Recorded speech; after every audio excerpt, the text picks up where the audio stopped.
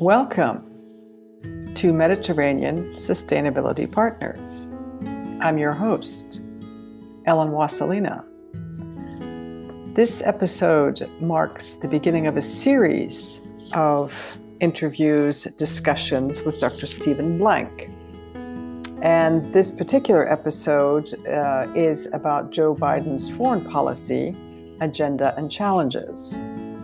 Now, this episode will be about governance, the administration officials, who is implementing the policies, how COVID has changed the priorities of U.S. foreign policies. Can Joe Biden and his administration improve relations with its European allies and in NATO, for example? And then there's many other topics that I'm going to be discussing with Dr. Blank, Russia and China, the Iran nuclear deal, the strained transatlantic ties, the North Korea threat, a new Middle East on the heels of the Abraham Accords, and the Paris Climate Agreement. Now, I'll just briefly list the upcoming episodes because I will be doing these next few episodes with Dr. Blank. The following episode will be on preserving the Arctic, our last frontier. Then following that will be commanding the seas on the Silk Road, China's Maoist strategy in the Indian Ocean, and the Horn of Africa, gateway to geostrategic power rivalries. I hope you'll join us for these episodes. Very interesting discussion that I'm sure you'll enjoy.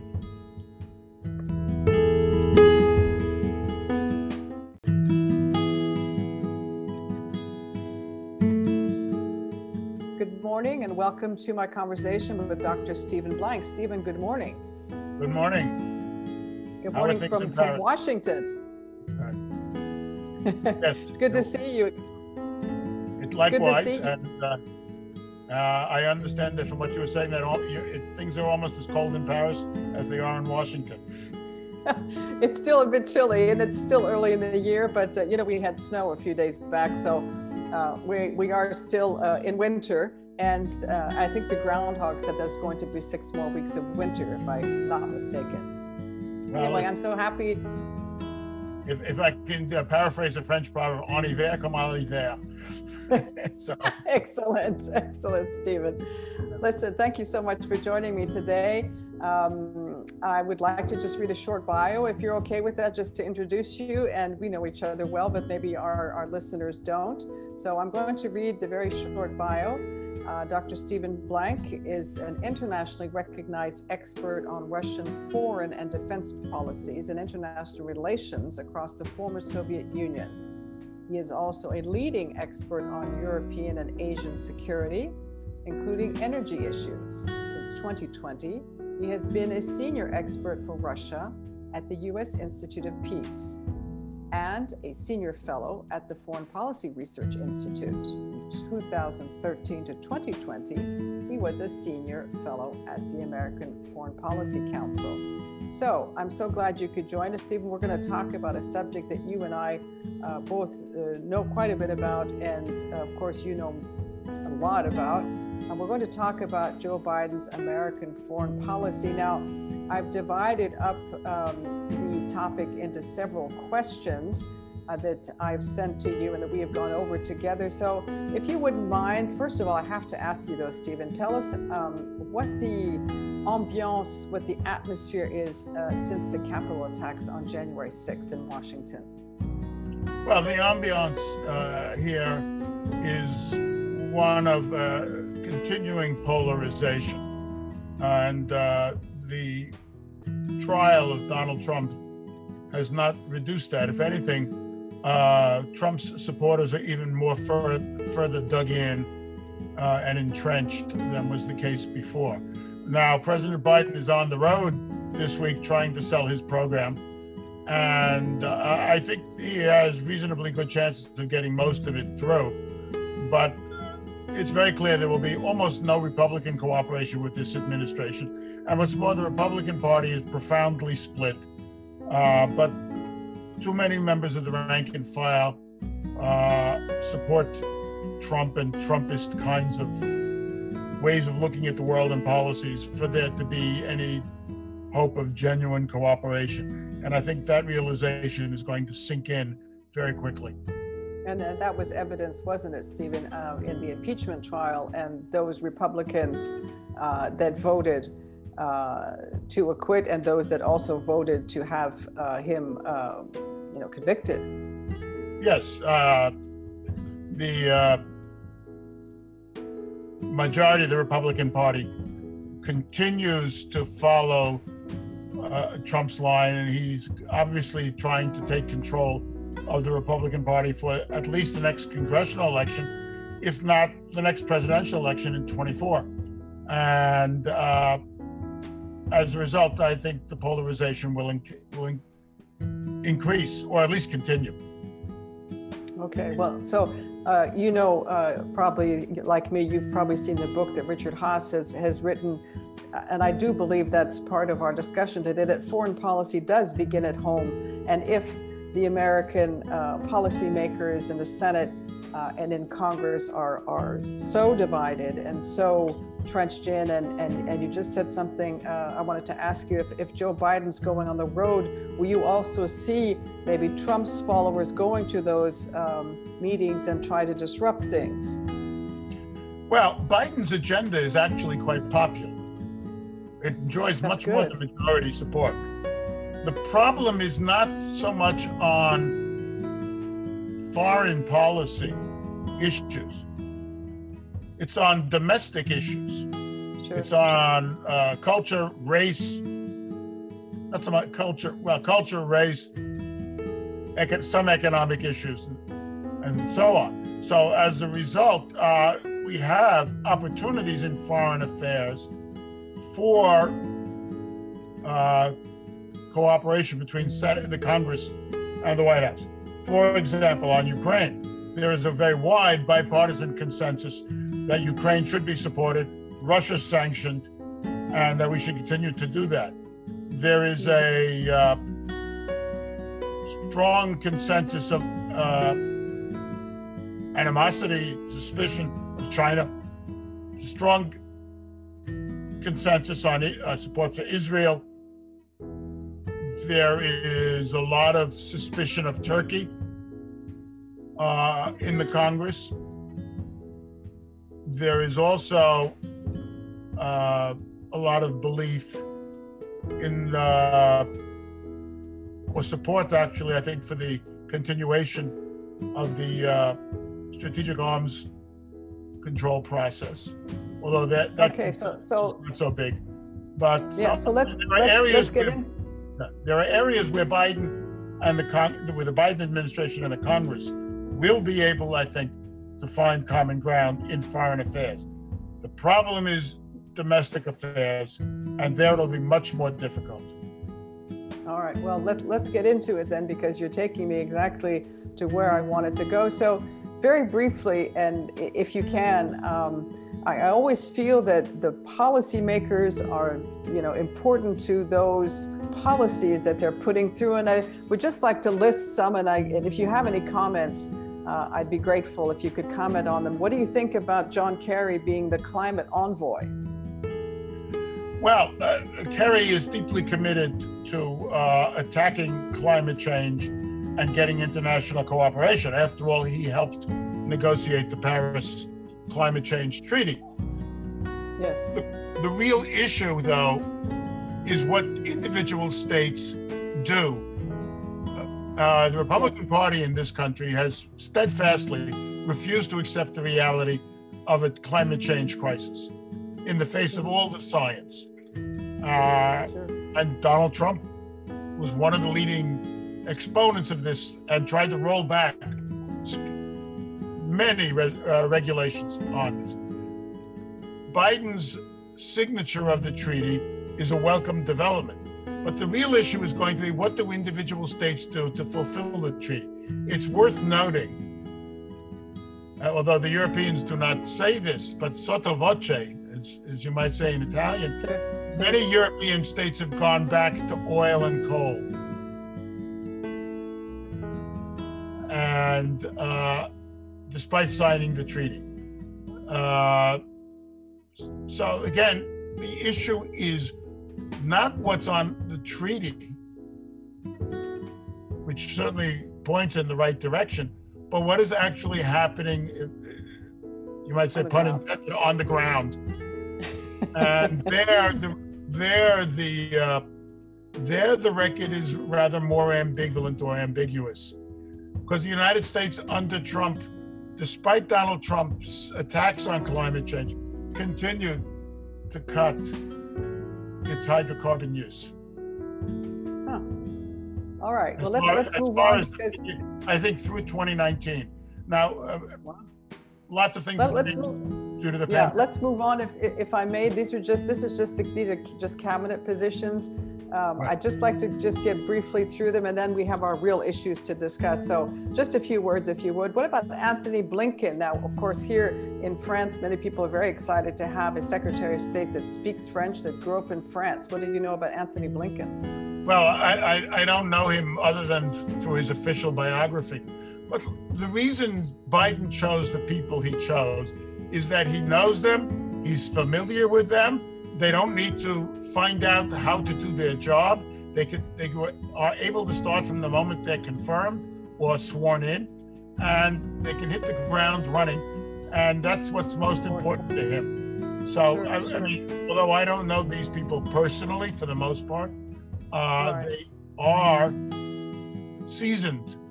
They don't need a guide to the office, and therefore the minute they got in, they started working. That's wonderful. As a collective principle, that's, I think, what underlies this. Now, of course, many of them, maybe even most of them, had reasonably authoritative positions during the Obama administration. I was going to say, isn't this a layover too from the Obama administration? Most of these coming from. Well, in some respects, yes, but Biden was vice president then, so he worked intimately with them. And those people he liked and thought highly of, he's brought with him back into this administration. And the real question is, what have they learned from their experience of the 2009 to 2017 period? And how are they going to apply it to a fundamentally transformed situation? And we're only beginning to get a glimpse of that. And I'll just do one more because I know this is going to take up a lot of time and I really want to get into the issues, but I'd just like to mention Secretary of Defense Lloyd Austin and the op-ed that he published today in the Washington Post, if I may cite him. Alliances are not a burden. They are a benefit to both our individual and our collective security. Our shared principles of democracy, individual liberty, and the rule of law do not make us more vulnerable. They make us stronger as a team. There was a nice op-ed this one. I don't know if you had a chance to read it. What do you know? Do you know anything about the Secretary of Defense?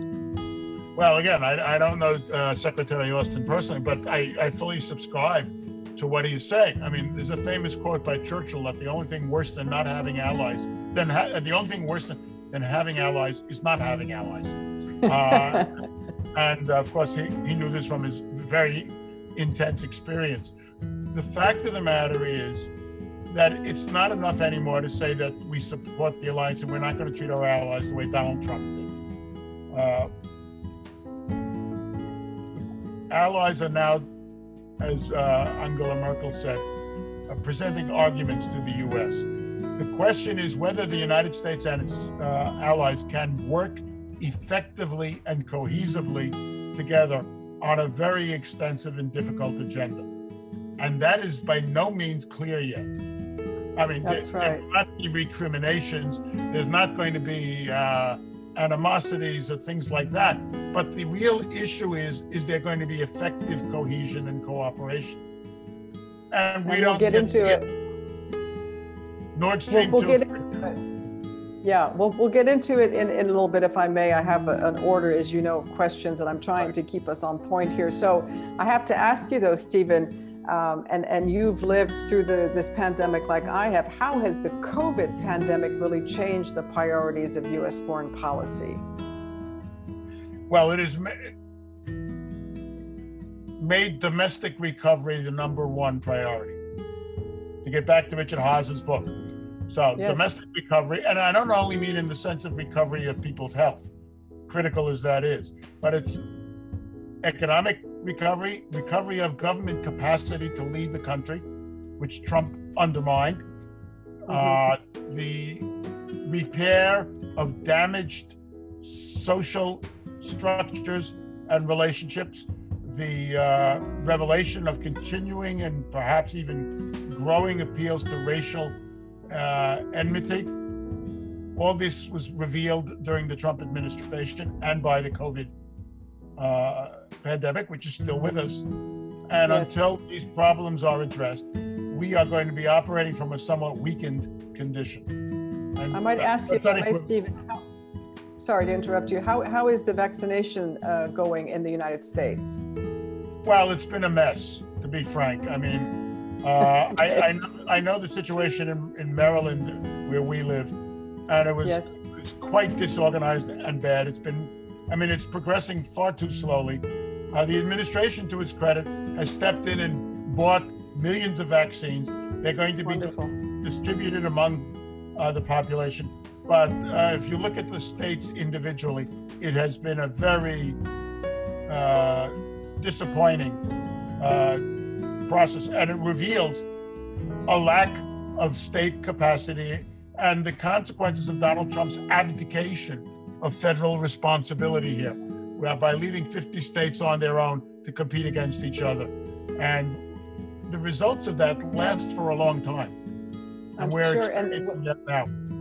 And would it have been important to maybe use the federal mandate, even in masking or in vaccinations? Or I understand now there's centers opening all over, but as you know, our country is very big, and the states are individual entities more or less and are governed separately.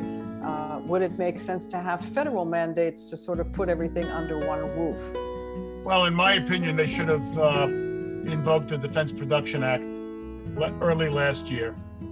They didn't. We saw the catastrophic results of this.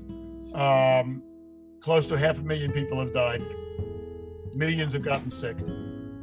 And I think that's for a lack of federal leadership in many respects. And I think that's one of the reasons Biden was elected, because people understood that Trump was not going to attack this illness. He was going to continue doing whatever he does and did, watching TV for 4 or 6 hours a day and tweets, but not governing. My goodness. Yeah. All right. So let's move on then. So COVID is a major issue, as you know. So let's go back. We started talking about NATO, and I'd like to go there now. Can Joe Biden and his administration improve relations with its European allies in NATO? And I just would like to quote the former ambassador, Kay Bailey Hutchinson, who gave an interview to CNBC on February 15th. And she said, "I think the alliance is strong and unified, and I think everyone knows that the US is essential in NATO." So what would you say, Stephen? And I know you wanted to tell me more about that. Well, that's what people say publicly. Privately, there's a lot of repair that has to happen. I mean, they can have all the meetings in the world and issue all the communiques, but the fact of the matter is that there are disturbing signs of a lack of cohesion in NATO. Turkey is one example. Okay. Another example is the lack of defense spending by allies. I mean, for example, Germany's military is not ready for present responsibilities. They haven't shown up. I mean, I remember when I was teaching, I was giving a lecture in Canada, and a German officer said to me, this is about 3 years ago, that if we go to the German people and say you have to spend more on defense, they'll say, well, we did that 80, 90 years ago, and you see what happened, so why should we do it again? A lot of Europeans refuse to believe in the threat. COVID has made things worse because it has indicated the priority of domestic reconstruction. A lot of European governments essentially want to hide, and until there is cohesion in NATO and a unified threat assessment, an improved defense posture that meets the actual Russian threat and an improved economic and political response to the Chinese challenge, not to mention terrorism and other issues. A resolution of the problems between Turkey and other allied members, it's not just Greece, Sure. and a unified position vis-a-vis Russia on such issues like Nord Stream, then it's difficult to say NATO is strong, NATO is strong, NATO is strong, when actually the challengers to that cohesion do not believe it and see no reason why they should. So is it within so the EU or Europe where the cohesion is lacking? Is it between the transatlantic link where it is lacking given the former Trump administration? Is it challenges or threats that have changed and mutated? Is NATO really, I believe it was President Macron that said, NATO is brain dead. Is NATO still useful in your eyes? Is this something that needs to keep going, or should the Europeans build their own defense? The first part of your question is the answer is that it's a combination of all of the above. Okay. Transatlantic on both sides. A lot of European mistakes and short-sightedness. And as well as American misconceived American policies. NATO, nevertheless, is essential because I say this as a Russia expert. Russia is at war with Europe, and Russian officials and generals admit as much. I was at a conference in Berlin 3 years ago, and I said this, and a Russian general in the audience said, "That's right." Now, it's not a shooting war. This is not World War II. But it's a multi-dimensional war where Russia is trying to undermine NATO, corrupt and subvert European institutions from Portugal to the Baltics and the Black Sea. And is also threatening militarily every European country with nuclear and conventional weapons. Furthermore, if you read Russian official statements, Russian doctrine about nuclear weapons is that they will use nuclear weapons in a first strike mode if they believe a missile is coming. It's called launch on warning. Okay. It's also that the Russian government has said that if there's any threat to the stability of the government, that's the cause for using nuclear weapons. And if you know your Russian history, every major war that Russia goes into represents a threat to the stability of the Russian government. Sure. Because of the inherent nature of Russian governance through the centuries. Sure. So Europe is at war, and it has to recognize that it's being attacked in all these ways, information, energy, and so on. And until we get a true realization of that fact, you're not going to have the kind of cohesion in the European Union or in NATO that we really need, even though their missions are different and their responsibilities are different. So is it again, if I can go back to the second part of my question, is it a question of identifying and agreeing on the threats at hand? Like before 9/11, nobody could agree on what terrorism was and the definition of terrorism. Is this a question of coming together and defining clearly what the threats are in your mind? Well, that's a necessary, but it's not a sufficient step. Obviously, It's necessary to define on a unified basis, a more or less unified basis. To agree at least on it, yes, I would think so. The challenges and threats Europe and the United States face. Right. The real issue after that is, what are we going to do about it? And we can talk about strategic autonomy all day long. But the fact of the matter is that strategic autonomy essentially means that France goes off and conducts its own separate dialogue with Russia. Merkel and Germany do that as well. The Poles and the Balts and the Ukrainians feel left out. The Balkans becomes a battleground between Russia and the EU. And you may have identified, at least rhetorically, a common threat, but you have had no common plan of action. And then, of All course, right, we have trade issues, Iran, and so on. So, which we'll get to in just a moment.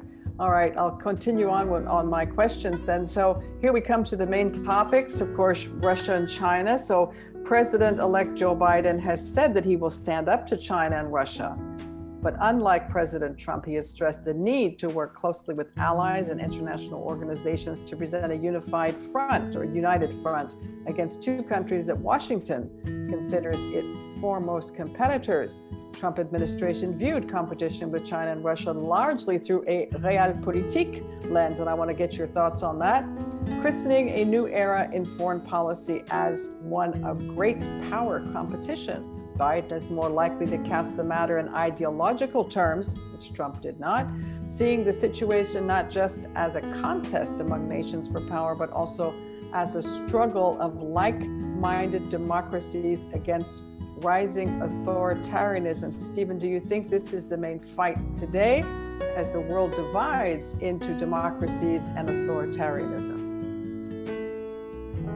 it certainly is a fundamental battle. I would argue, again, that the greatest threat to Russia is not the US military.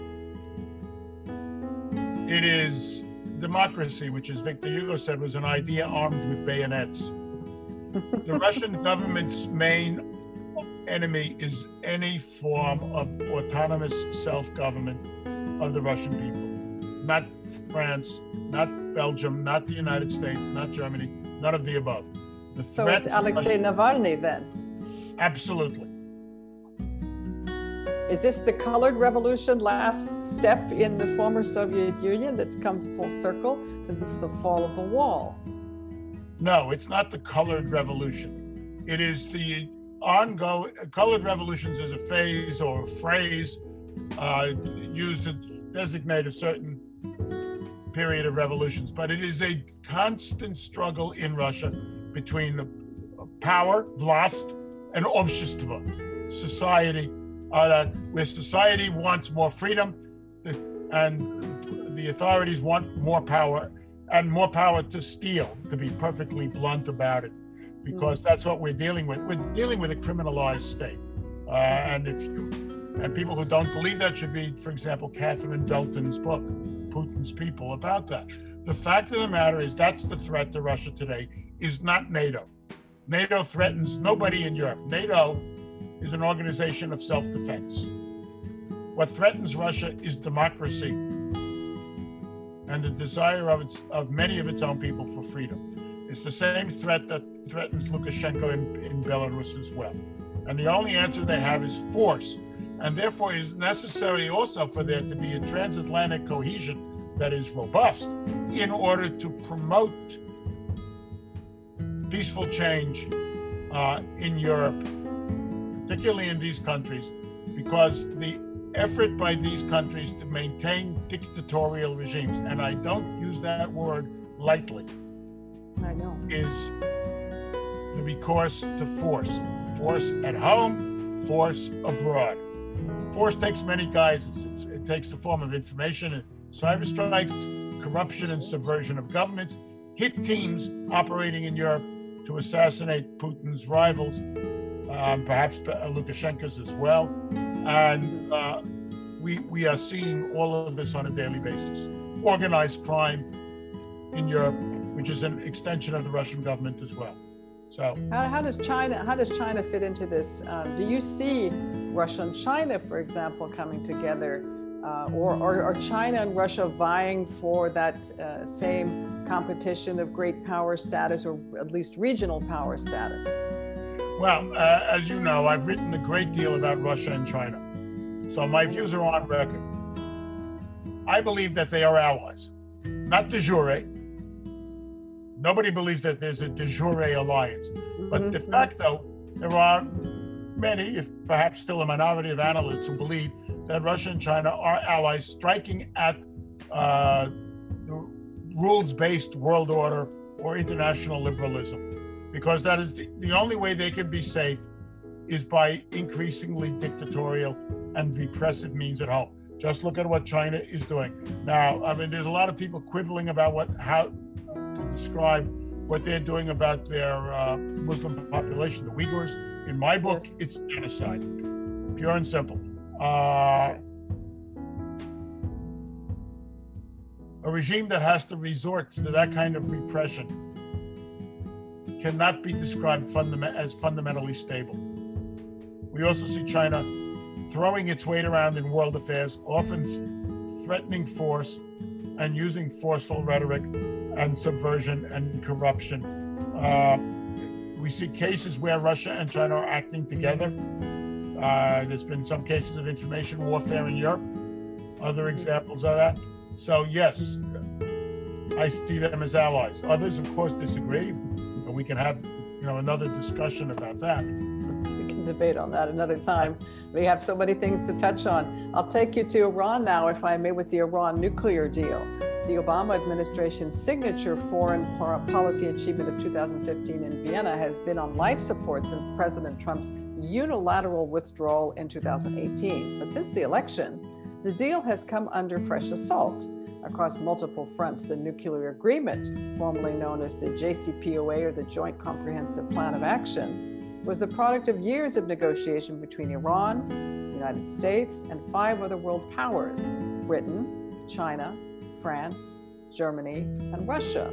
In return for ending the sanctions on Iran's oil exports, Tehran dismantled its Arak nuclear reactor and agreed to export or eliminate the bulk of its stockpile of enriched uranium. The pact allowed Iran to continue to make low-enriched nuclear fuel, the kind used in nuclear power plants, but only under international oversight with a limit of 300 kilograms or 660 pounds, far short of what it would need to build a singular nuclear weapon. Now, what is your view, Stephen, vis-a-vis American foreign policy vis-a-vis Iran?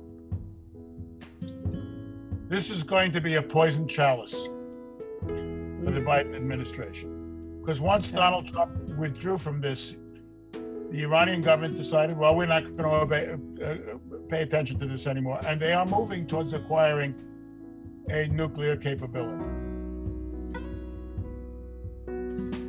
The problem is that there is no alternative that anybody has yet come up with that will prevent Iran from building nuclear weapons other than this treaty. And it's by no means clear that Iran will go back to it. Now, there are those, for example, in Israel and Israeli intelligence, who believe that Iran never fully observed the treaty and has all along been trying to build a nuclear weapon covertly and now much even more overtly. And they clearly would like to strike, those people who support that view would like to strike directly with force at Iran. The Biden administration is unwilling so far to do that. The Europeans would like to see Iran go back to the JCPOA. Yes. But Tehran will not listen to Europe. The only forces it will listen to are the big 3, Russia, China, US. Okay. And I don't think those 3 are united. I'm not even sure that the Biden administration has yet formulated its line on how to get Iran back into this treaty. The problem is, even if Iran were to go back into the JCPOA, and let's, for the sake of argument, say that, that is not going to stop Iran's other bad behavior, terrorism, subversion, incitement, and so forth. There is, short of force majeure, no way to stop that. And no one is going to attack Iran. That much is pretty clear. Yeah, well, nuclear power, I would imagine, and very well, it's not a nuclear power yet. I mean, but the point is, no one is going to attack Iran because the Iraq case showed what that leads to. It doesn't really lead anywhere.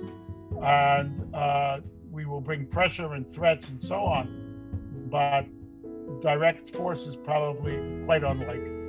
And I suspect the Iranians know it. So this is going to be one of the most contentious issues, I believe, of the Biden administration. We have not yet seen what the administration is going to do on Iran. They are still considering their own options. So it is premature to say what U.S. policy is war is going to be. So does Joe Biden, have you heard Joe Biden wants to go back to the JCPOA? The Europeans, I know, want, Iran to, and they said they never left the JCPOA. It's just the US that left the JCPOA, so that means it's still valid. What have you been hearing on your side of the Atlantic?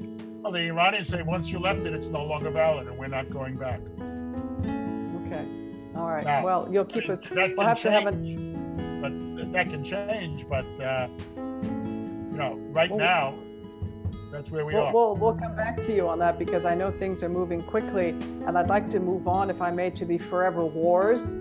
Although this administration oversaw the destruction of the Islamic State's caliphate in Syria and the special operations raid that killed its leader, Abu Bakr al-Baghdadi, remnants of the group remain active in several countries. Now, meanwhile, the U.S. military is still involved, Stephen, as you know, in Afghanistan, Iraq, Somalia, Syria, Yemen, and other terrorism hotspots after 4 years of Trump voting to bring troops home. President-elect, in this case now President Joe Biden, is expected to face a similar landscape and political pressure as he takes over the White House. Now, I know these are, and I've been seeing, and you've been monitoring this as I have, the peace deal with the Taliban, and then I guess a retreat from Yemen. What can you tell us about those hotspots, Stephen? It's always easier to go into a war than to get out. The famous line by Bismarck, he says, "Woe to that statesman whose reasons for leaving a war are not the same as for entering it." And if we leave these places, they will disintegrate. If we leave Afghanistan, the Taliban will take over and launch a bloodbath. And they have not lived up to the terms of their agreement. And as I heard the news this morning, the administration has a quandary as to what to do. In Yemen, we didn't put troops in Yemen, but we have said that we will no longer support the Saudis there. Saudi Arabia. Now, will that lead to an intensification of the warfare inside of Yemen? Perhaps. Certainly in the Horn of Africa and Somalia, we see a very dangerous situation getting worse. The Russians have now announced a base in Sudan, and they want naval bases all up and down the Horn of Africa and the Red Sea.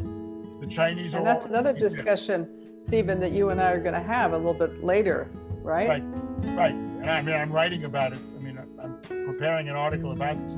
But it's also, there's a civil war now in Ethiopia. This could involve neighboring countries like Sudan and Eritrea and so on. Beyond that, the problem is when the United States forces leave, what replaces them as a force for order? France, although Macron said it would be a mistake, is under great pressure to abandon the Sahel. It was said this morning that yesterday even that President Macron said that they won't abandon, even though I think they've lost 85 men.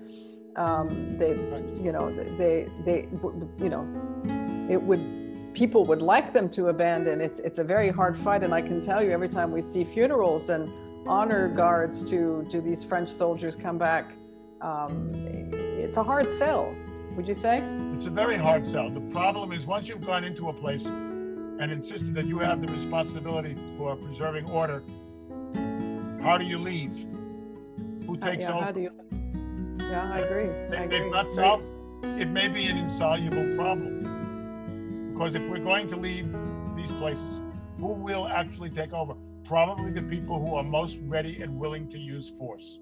And who is that? Taliban. The Houthis. Okay, and in the case of Mali or in the Sahel, Islamic terrorists. Okay, Probably. So the terrorists are going to fill the void that the U.S. leaves. So it's probably best that the U.S. Look, forces antithetical to Western interests will fill these voids, whether it's in Central Africa or Sub-Saharan Africa, the Sahel, Afghanistan, wherever, Syria. How about Russia, China? Where does their footprint take them? Now they're building all these bases. To what end? Is it purely trade, business, nuclear, plant construction? What is your feeling on that? Air and naval bases are fundamental changes in the strategic environment where they're located. So these are not simply about monitoring trade or protecting international maritime commerce. It's about projecting power. And it's throughout the Indian Ocean. Myanmar is another example. You know, the week before the coup, the Russian Defense Minister Shoigu was in Myanmar. There's a lot of belief that China and Russia support the coup in Myanmar. And the Russians want in Myanmar things that they had achieved in other negotiations with countries like Sudan before they got a base. Does Russia want a base in Myanmar? I think China probably does also. China is building naval bases across the Indian Ocean. Isn't that part of their one belt, one road, Silk Road, blue? Yeah, it's part of the BRI, the Belt and Road Initiative, or OBOR, One Belt, One Road. But it's also part of the projection of Chinese military power, quite deliberately. And it's also, they're using these opportunities as well to strike at India, for example, in Central Asia, certainly, and to challenge India in the Indian Ocean. Mainly in Southeast Asia, but also increasingly to the west, to the Persian Gulf and the Red Sea and so on. And the Russians want to be the major naval power here also. If we could finish up, Stephen, if I may, on Syria. What is going to happen in Syria? Syria, of course, is mired in a civil war. What is the U.S. going to do about it? I know it did launched some missile attacks, if I'm not mistaken, and then our troops were attacked in Iraq, which notably they were attacked, I believe, yesterday at a base inside or outside the Green Zone. Have you heard anything? Yeah, there were attacks, and also in Erbil, in the Iraqi Erbil, that's it. Iraqi Sorry. Look, as long as we're there, we're going to be a target. The problem is, what are we trying to accomplish there, and can we accomplish it with a minimum or a token force? I'm skeptical that you can accomplish any positive or lasting strategic change without major intervention. And I don't believe in small-scale interventions unless you can actually secure your strategic objectives that way. So, again, this is a quandary for the Biden administration. And no one has an answer. What is it that the United States is seeking to achieve in any of these areas, and how can it do so? And unless you get an answer to that question, those questions, you shouldn't go in. The problem is to get out and accept the fact that we've lost. That someone else will fill the void too, like you said. Right. Because, what's going to come in? Hostile powers will occupy those vacuums. They could be the ISIS, they could be the Taliban, it could be China, Russia, satellite thereof, Iran, some other unfriendly movement or government. All right, let's move on, which takes us... I'm going to move you on, if I may, to strained transatlantic ties, which we touched on a little bit earlier. So 4 years after Trump's attack on European institutions have left many allies wary of relying on U.S. leadership and concerned about his populist approach could triumph over the next turn in the White House. The several issues that predate Trump that could further strain relationships.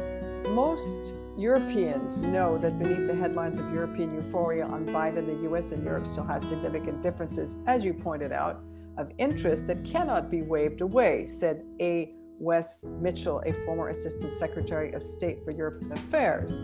He cited long-standing U.S. opposition to this natural gas pipeline from Russia to Europe that you mentioned earlier, Stephen. The U.S. push for Europeans to spend more on their defense, which you also mentioned earlier, and an uneven playing field in trade.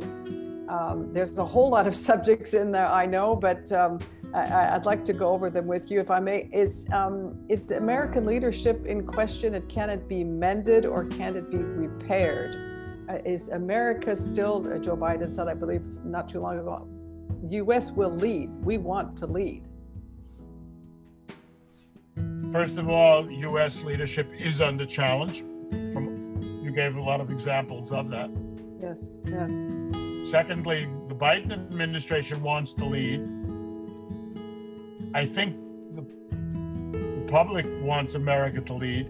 The problem we have is, it goes back to what Colin Powell said. We do not want to be the policeman, the world policeman, but when crime is committed, people come running to us to ask us to say you should do something about it. Yes. But our ability to do something about it is going to be limited if our allies are not on the same page, which we talked about. In other words, the test of American leadership now is to devise frameworks, both intellectual and operational frameworks for action, where there is unity of purpose and understanding. So, like we said, yes, it's not enough to have a common threat assessment. You have to have a common strategy to respond to that threat assessment. Indeed. And then we could have all the conferences in the world and all the people in NATO carrying papers from one office to the other, agreeing with each other. But unless their governments are going to make the necessary investments, it doesn't work. Sure. So, and is the United States a bit weary too, like you said, of being the world policeman? Does it want to step back? And now, as you said, much earlier on in our conversation, to become, and I'll use words that have been used, isolationist? Will it be looking inward now to repair the damage done, especially from COVID, which COVID revealed of infrastructural weaknesses, social links? Is U.S. ready? Is the U.S. ready to take on that leadership role? And will our allies accept that role? Or are they looking for somebody else? Well, you asked a lot of questions. I know. I know. First of all, no, we are not going to isolationism. That's for sure. Yes, the priority is domestic recovery, but it's recovery in order to strengthen the ability of the United States to play the role on the world stage that it has marked out for itself. To use the French phrase, it's a question of reculer pour mieux sauter. Retreating in order to jump further. Sure. True, though, that the answer to the questions as to whether or not this will be successful has yet to be determined. And it requires also that the allies carry their share. I mean, it's not enough for Macron and Merkel and others to get up there and argue with the United States. The question is, what do they bring that is going to defend Europe, not just Germany or France? And the fact of the matter is that if NATO is eliminated de facto or even de jure, it's very likely that we go back to what was described in the 90s as the renationalization of European security agendas. It's every man for himself. And there are still a few people left to live through what that meant 80 years ago. That's no longer feasible as a way of defending Europe. It might be feasible as a way of defending Portugal, but it's not going to defend Poland, and it's not going to defend Europe, and it's not going to defend Germany or France either. I agree. All right, let's move on now to the Middle East. I know you know a lot about the Middle East and the Abraham Accords. The terms of Washington's relationship with close ally Israel and regional partner Saudi Arabia changed under President Trump, who emboldened that leadership while muting U.S. criticism. Much of his Middle East policy, Donald Trump's Middle East policy, will revolve, about Joe Biden's Middle East policy, I beg your pardon, will revolve around trying to rehabilitate and eventually replace the deal, although there is little indication now that Iran will go along with that. Israeli opposition for such diplomacy to be overcome. Joe Biden, for example, is likely to resume public criticism of some Israeli settlement activity while also resuming public backing for Palestinian statehood, said Martin Indyk, a former U.S. ambassador to Israel. But Biden has welcomed diplomatic deals among Israel and 3 Arab neighbors that Trump helped midwife that are bitterly opposed by the Palestinian Authority. Biden also said that he will not revisit the relocation of the U.S. Embassy from Tel Aviv to Jerusalem. So, Stephen, there's a whole bunch of things in there, I know, but what do you think will go on? Trump was very pro-Israel. Will Joe Biden be the same? What have you been hearing in Washington there where you are? Well, Biden is pro-Israel. I mean, but the point is, pro-Israel does not mean that you necessarily agree with Benjamin Netanyahu.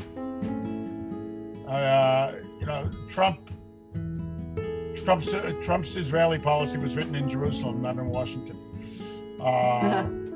And his defenders will claim that they got all these agreements, and that's a substantial argument. But the new administration may well try to push the issue of Palestinian statehood. My concern here is twofold. I mean, first of all, whatever Washington does, I don't think that many people in Israel have much faith in the Palestinian Authority or in the Palestinian movement's ability to govern itself peacefully. They've been betrayed too many times, going back Oslo, other cases. I mean, one could think about, and as the late Abba Evans said, that the Palestinians never, he said the Arabs, but in this case, the Palestinians never miss an opportunity to miss an opportunity. And that's certainly been true with the Palestinian Authority. And as a result, a lot of people got tired, even in the Middle East, got tired of waiting for Godot.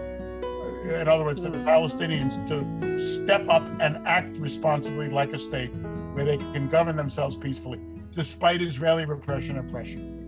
So the United States may push for this, but the question is, are the Palestinians ready, willing, and able to take the necessary actions? And there I'm skeptical. So what does the Abraham Accords change? Sorry, that with all these it breaks the united front of Arab states for further breaks, and it also creates the basis for an anti-Iranian coalition. I mean, the UAE and Bahrain, the opening embassies. I think it's Bahrain. The opening embassies in Israel, business is going on. Morocco? Morocco, potentially Sudan. They're going to open embassies in each other's capitals. Business will take place on an open, internationally standard. And there will be diplomatic and perhaps even further intelligence and military cooperation against Iran. And that's all to the good for a lot of reasons. But whether or not that's not going to stop Iran from behaving the way it has for the last 40 years.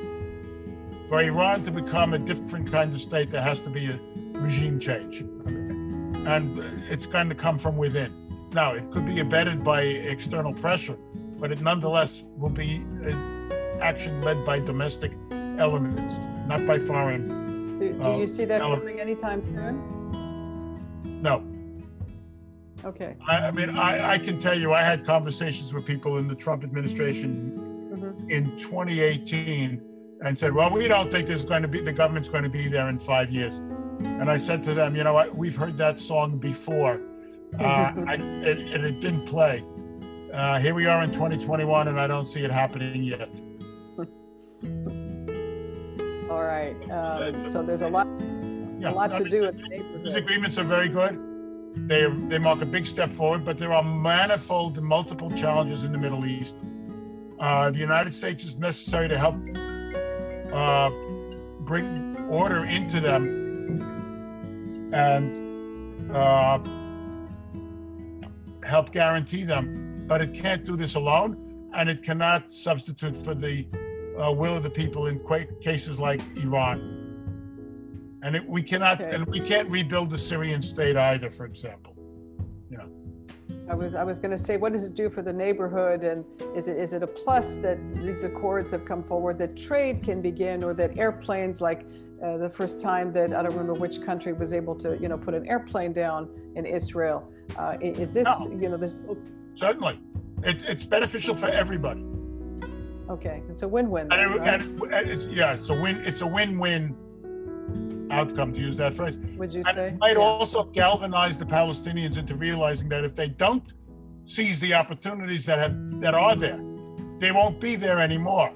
One of the reasons that they're in such a bad state is because they have consistently misplayed their hand, truly, admittedly under adverse conditions, but nevertheless, they have failed to show the statesmanship necessary to bring about mutual harmony in the region. All right, Stephen, our time is coming to an end, and as you know how much I am attached to the Paris Climate Agreement and climate issues in general, I'd just like to finish up with this.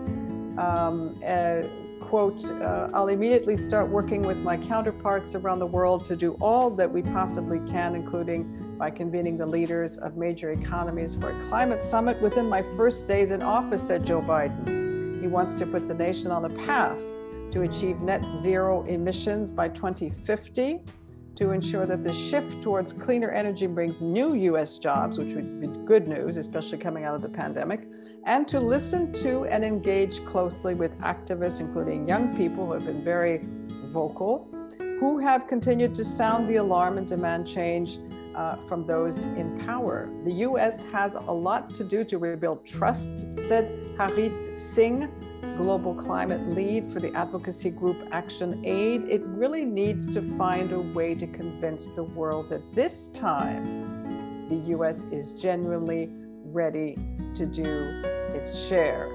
So I'd just like to finish up with this. I don't know if you're familiar with, and when you can tell me what's going on in Washington, do you feel that maybe this time the U.S. will come back to the climate agreement, the Paris Climate Accord, or not? Well, the U.S. has already said it's going to come back. I mean, Biden signed that, so that's happening. And as far as the summit, I imagine that the discussions about that are happening behind the scenes with other governments. But the biggest single thing is not the advocacy. It's the decision by General Motors that all their cars by 2035 will be electric. I saw that. I saw that. Is much more than declarations by treaty.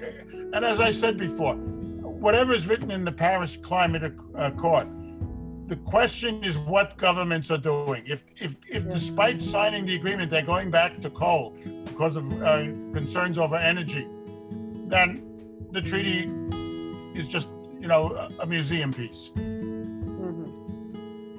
But I think, if I may, I think it will be driven by a government that is committed and wants to see it happen, and by economic actors who understand that the opportunity to do so is not only profitable, but it's urgent. Yes. General Motors' decision is going to trigger, and you'll see this, I believe, happening elsewhere. And the same thing in hydrocarbons. I believe Elon Musk set the whole thing off and is way ahead of everybody else in terms of, clean cars, electric cars, and then it started a trend basically. And when you see the worth or the net worth on the stock market, people are getting the right idea that this could be a real moneymaker. But Stephen, behind that, we need clean energy to power all these electric, clean cars. So I'm wondering, what do you think, and where do you think they're going to get the energy from this to keep all these cars running? Renewables are becoming more affordable, first of all. So as the price of renewables goes down, there will be more renewable energy available for this purpose. Second, the government here, despite Trump's rhetoric, coal is going to be phased out. And what we are seeing in energy markets is a turn towards gas, including LNG, liquefied natural gas, away from oil and coal. And hydrogen.